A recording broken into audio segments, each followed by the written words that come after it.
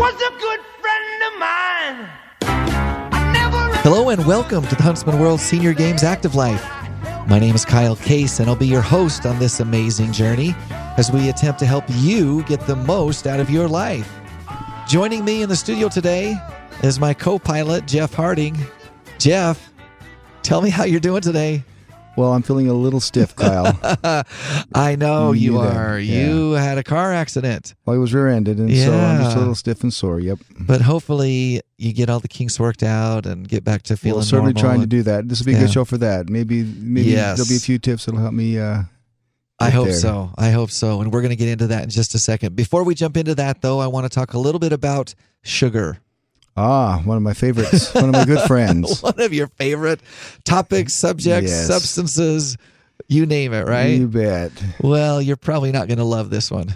Well, that's all right. I'll still I may not eat sugar, but I'm still going to love it. Well, yeah, you may not like what I have to say, but it's not going to affect the relationship that you have with Probably sugar. not, because it's an emotional attachment. It's not. There's no logic to it at all. Well, I found some information on runnersworld.com that was a different take on sugar that I hadn't really thought about, that I wasn't aware of. Thought I'd throw it out there and share it with you. Okay. You ready to go? Yep. So here's the deal. According to a recent review that was published in the Journal of Medical Hypotheses, they have found, based on reviewing a bunch of different studies, they have found that consuming large amounts of added sugars, and again, when we're talking about sugar, it's worth noting that we're almost always talking about the added sugars. We're not talking about the sugar that occurs in your fruits and your vegetables. Right, the natural stuff. Natural stuff. We're talking about added sugars. But we know that added sugar is already associated with a wide variety of adverse health consequences, not the least of which is cardiovascular disease. It affects your gut health, systemic inflammation throughout your body, insulin resistance, all kinds of stuff that sugar does that is not great for us, right? So here's what they found. They did a study of, again, a wide range of research papers, psychological, physiological. They're looking for everything. Not the least of which they looked at a long-term large study of women's health. It was called the Women's Health Initiative Observational Study, and it followed 70,000 women. That's so a it's chore. a big study. That's a chore, It's a big study.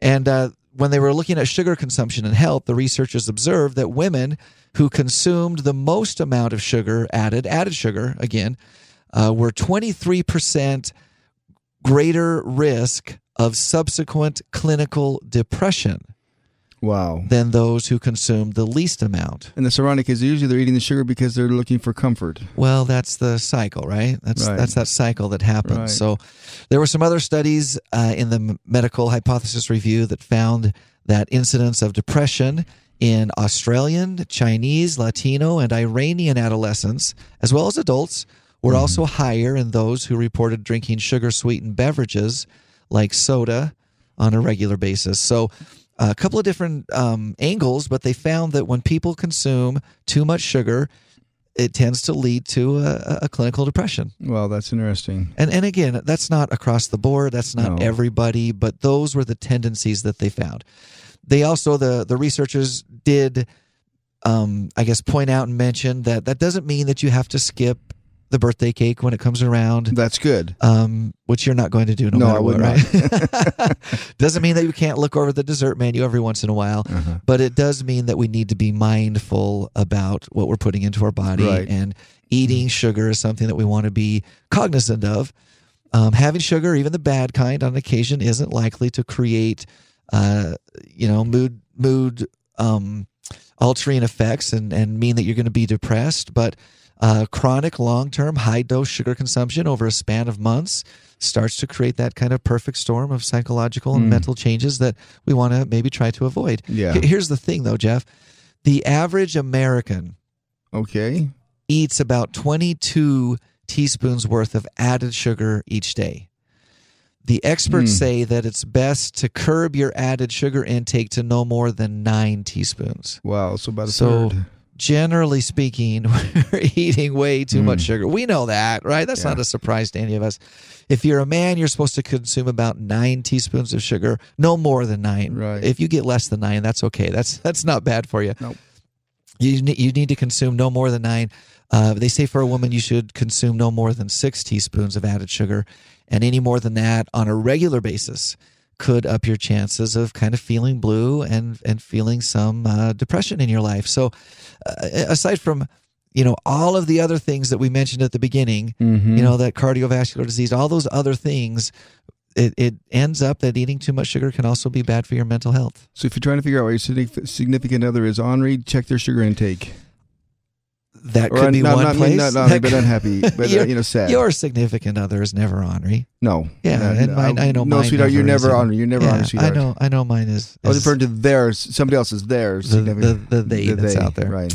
Anyway, consumption of sugar is something we want to keep our fingers on. Maybe we want to be aware of it. We want to be mindful about what we're putting into our body. Or maybe we want to keep our fingers off the consumption of sugar. Maybe we want to keep our fingers off the sugar, right? Jeff, today's guest is no stranger to the active life, and no, he's not. I mean the show, which we do every week, as well as actually living the active life. That's right. Lance Lawler is a chiropractor. He practices in Redding, California. He's also been a professional mountain biker. He's a national placer at the annual CrossFit Games, and we've had him on a couple of different times to talk about a variety of different topics. Lance, how are you doing today? Hey, I'm doing great, you guys, and boy, that sugar topic is definitely a major issue, and I appreciate you guys really, bringing that. Well, obviously it's been brought to light, but just kind of reinforcing that. That's huge, and it's a tough one. I'm included in that too, Jeff. Don't feel bad. It's a tough one, man. Oh, Lance, we all are. I mean, because here's the hard part, Lance, and you know this. Like, this is the problem. The hard part is that sugar is added to almost everything that we eat. Mm-hmm. If it's an article of food that has more than one ingredient. So I'm not talking about, again, like, grab a stalk of celery. I'm not talking about that. But if you're eating anything that has more than one ingredient, chances are that sugar is the one of the other ingredients, right? It is absolutely true, and you got to be a label reader, and that also reaffirms try to stay stay where the produce is at if you can. Yeah, someone once told me that the best place to do your shopping is around the outside of the grocery store. And if you think about that, that's generally where your produce is. That's where your the meats and the dairy and the vegetables foods. And the non-processed, unprepared foods. That's where they're at. And I think there's something to that. I think there's something to it. Yep. Agree. Well, Lance, once again, we're excited to visit with you today. Thanks for joining us. We want to talk a little bit about spinal health. We've talked with you about some of your mountain biking experiences and some of your CrossFit successes that you've had, but by trade, you're a chiropractor, and we want to get into that, especially with Jeff being banged up a little bit from being rear-ended a few days ago. Let's jump right into it. What do we need to know about spinal health and our lives in general, as well as for those athletes that are listening? Well, number one is, chiropractic has been, around for, quite a long time now, and it's certainly becoming more mainstream. My personal experience, I've almost closing out in 8 years now. I've worked in a surgical clinic here at it's called Shasta Orthopedics, and we're a multi-specialty group. We have a spine surgeon, general orthopedic surgeons, a physiatrist who deals with chronic pain for a lot of spine cases. We even have podiatrists, physical therapy, and so we cover pretty much A to Z in certainly musculoskeletal health and injury. And so it's a lot of it is identifying the problem early. That's because when I see patients, a lot of times they've had a problem for quite some time, and it's either because they've tried to deal with it themselves, hoping it would get better. It kind of waxes and wanes and comes and goes, but it never really fully resolves. And so, the early intervention a lot of times is typically a more an easier, if you will, a remedy to it. Yeah. But once something's kind of settled in, that creates a challenge. Plus, like with Jeff, he just had an acute injury. And so there you want to go into, the acute mode of treatment initially for that because, your body only really has one optimized chance to heal. And put it in the right environment, you're going to have a less robust scar, and you're going to have a better scar that's aligned properly with lines of force in the joints. And so, some of it just got to give it a little time too. But there's definitely some things, just like a pro athlete, when they're hurt, man, they're getting something done right now, away. right on the field. They're not waiting and see how it does after a couple weeks. And so a lot of times I see is identifying what the particular problem is and what can be done initially for it. So you bring up just a perfect point, because I think I found this is kind of my tendency, and I don't think I'm alone in that. You want to, you want to save a little money as a piece of it, but you also just feel like, I'm just going to give it a couple of weeks and see how it goes. What are some signs that you might want to watch for that says, hey, get in there and let's get this taken care of, versus, well, maybe you could, give it a week or two and you're probably going to be okay? Is there something you could look for that says, hey, this is important, get in there right away? Well, certainly there's some what we call red flags in healthcare. It's like, say you have some back pain, like lower back pain, for instance, but you have the bigger component of it is pain or weakness or numbness in your leg, especially if it goes below your knee, and that's a potential serious thing, and that means there's some likely nerve involvement, that's the nerves being compressed somewhere along that spinal structure, and that needs to be looked at, much sooner than later. Yeah. Not that they can't get better and whatnot, but that's definitely something you don't want to ignore if you have that. Now, along the other line is, if it's just what we call mechanical, I'm going to go again on the low back pain.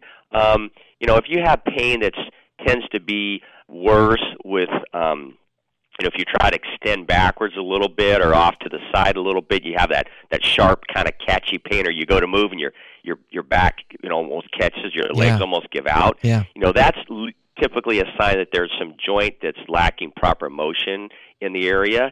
And now what happens too is that you can just be sore from a workout. The muscles can be sore. We've all experienced that, and that just gets better in a few days. Right. And so if your back's getting better each day, well, it's probably just the muscle. But if it's not improving or even getting a little worse after 3 or 4 days, it's probably something that may potentially need to be looked at. Now, kind of qualify that as well, there may be an activity that a person continues to do that's causing that tissue to be irritated as well. So if you're reasonably resting it and it's just not getting better, that's one of the indicators that you should have that looked at. That sounds like good advice. I appreciate that. You're listening to the Huntsman World Senior Games Active Life, and we're talking with chiropractor Lance Lawler about spinal health specifically. What are some of the things, Lance, that can actually go wrong with our spine that we need to be aware of? Well, I mean, one of the more serious things is you have some type of a disc herniation. So the disc, the outer fibers of the disc become compromised, and then there's a jelly-like material in the middle of that disc. That's the disc, or kind of like the shock absorbers between the bones and the spine, the vertebra. And if that herniates out, it then can pinch the spinal cord itself, which is really serious. And it can also pinch the nerves that are coming out the sides of the spine, going into the legs or going into your arms if it's in the neck. And so those are serious, very serious things, as well as maybe a compression fracture injury where you fall really hard, and you need to have that checked too.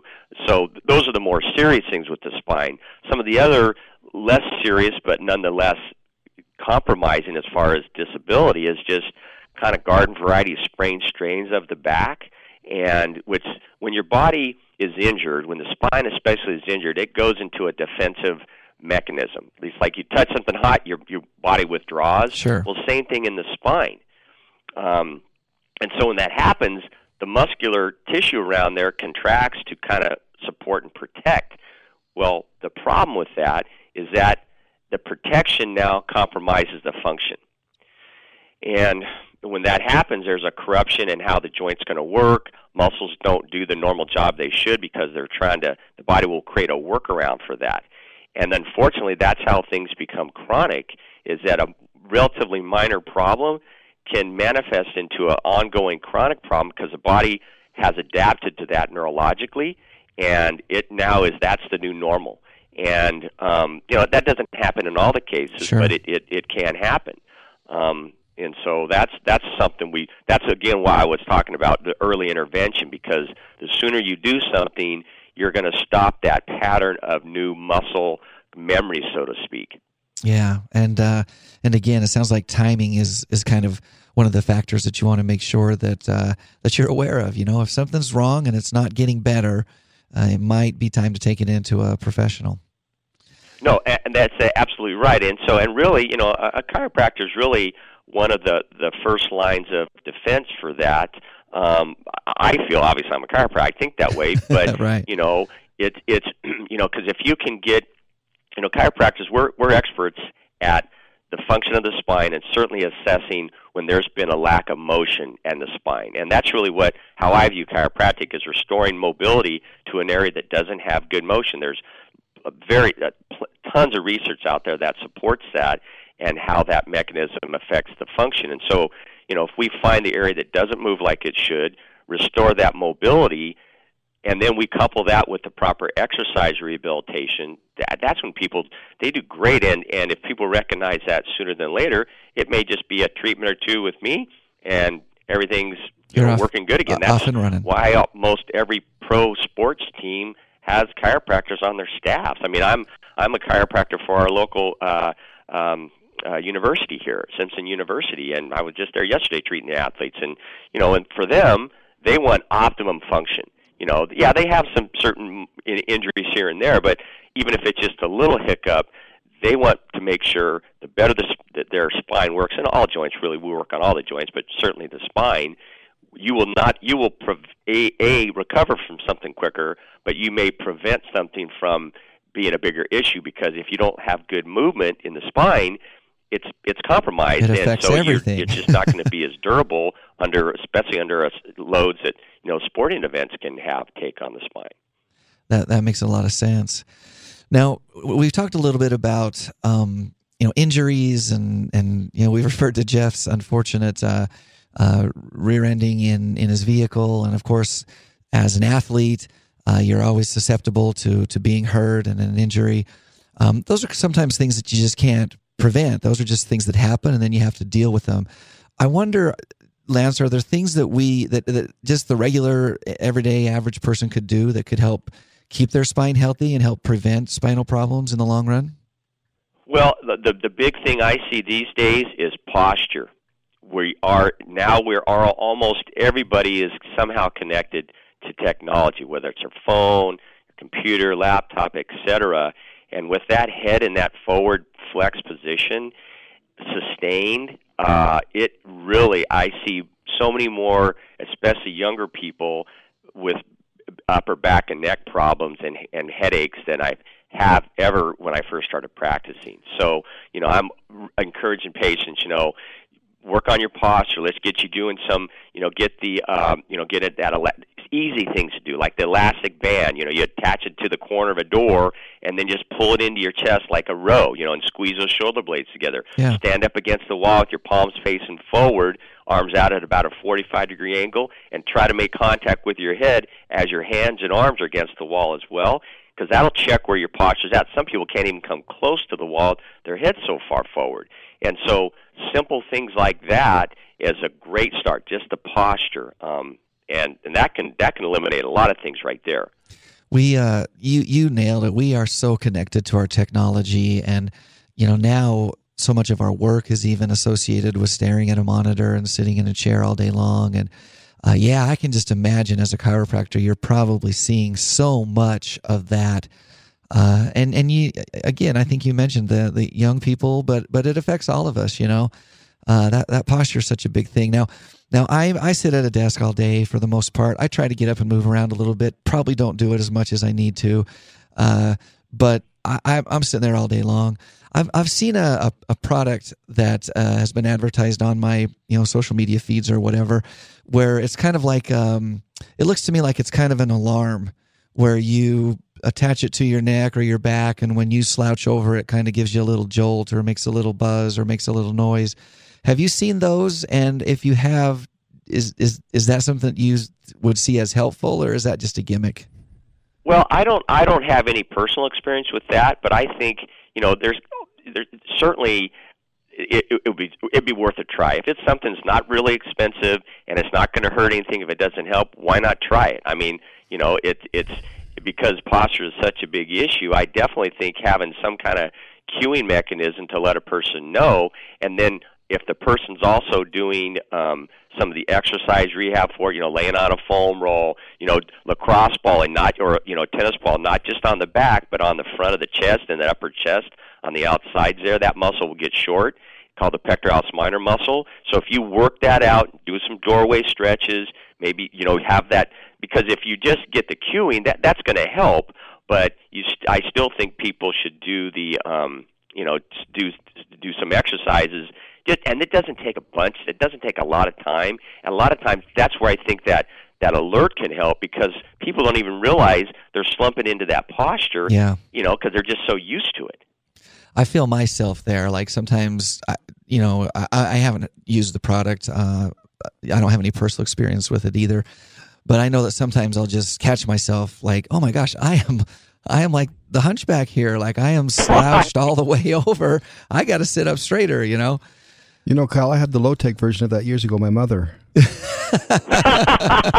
She gave you stand up straight. She gave you a little jolt, right, when you weren't standing up quite straight. That's right. Sometimes it was just verbal, but yeah, she let me know when I was slouching. Oh, that's good. What would we do without our mothers, right? So, Lance, you've been a chiropractor for how many years? Well, let's see. I graduated chiropractic college in 1989. However, I did not start practicing full-time until about 93, because, when I graduated, as I mentioned in the prior podcast, I pursued my career in professional cycling.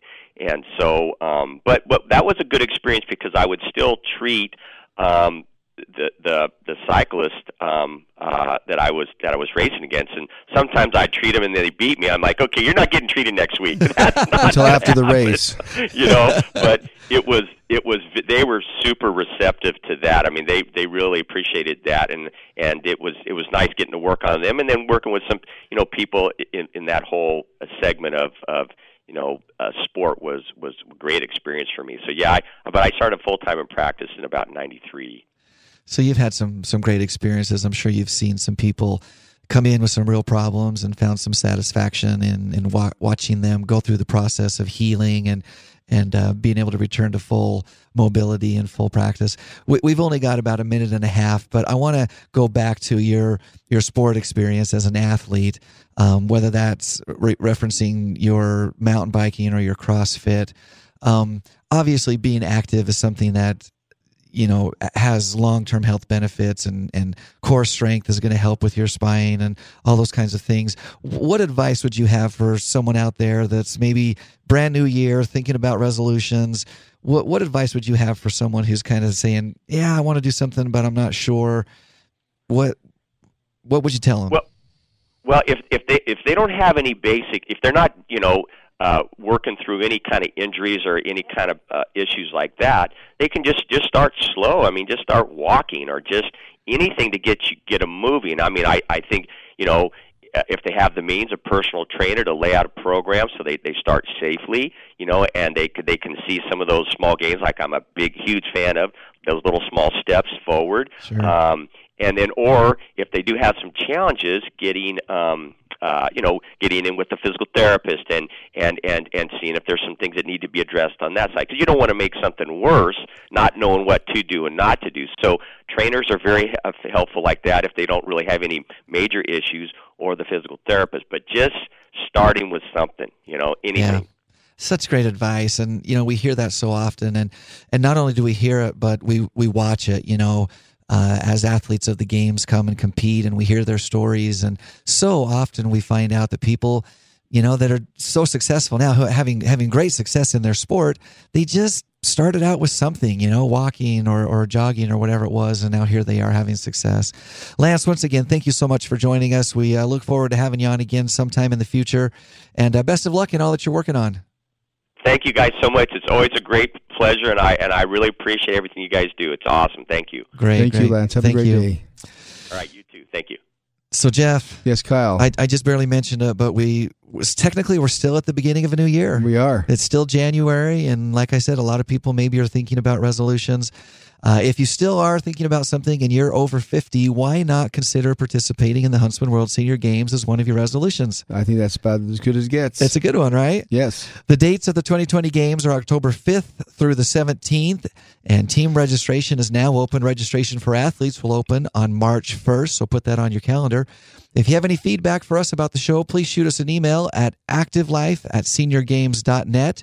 Remember to tune in live next and every Thursday at 5:30 p.m. Mountain Time on AM 1450 or FM 93.1 for the Huntsman World Senior Games Active Life. And, of course, Jeff, you know you can subscribe to our podcast. I do know that. Pretty much anywhere that podcasts are Almost found. anywhere. Our inspirational thought comes from the much-beloved British author C.S. Lewis. He said, "You are never too old to set another goal or dream a new dream." Amen. Until next Thursday, stay active. Bye, everyone.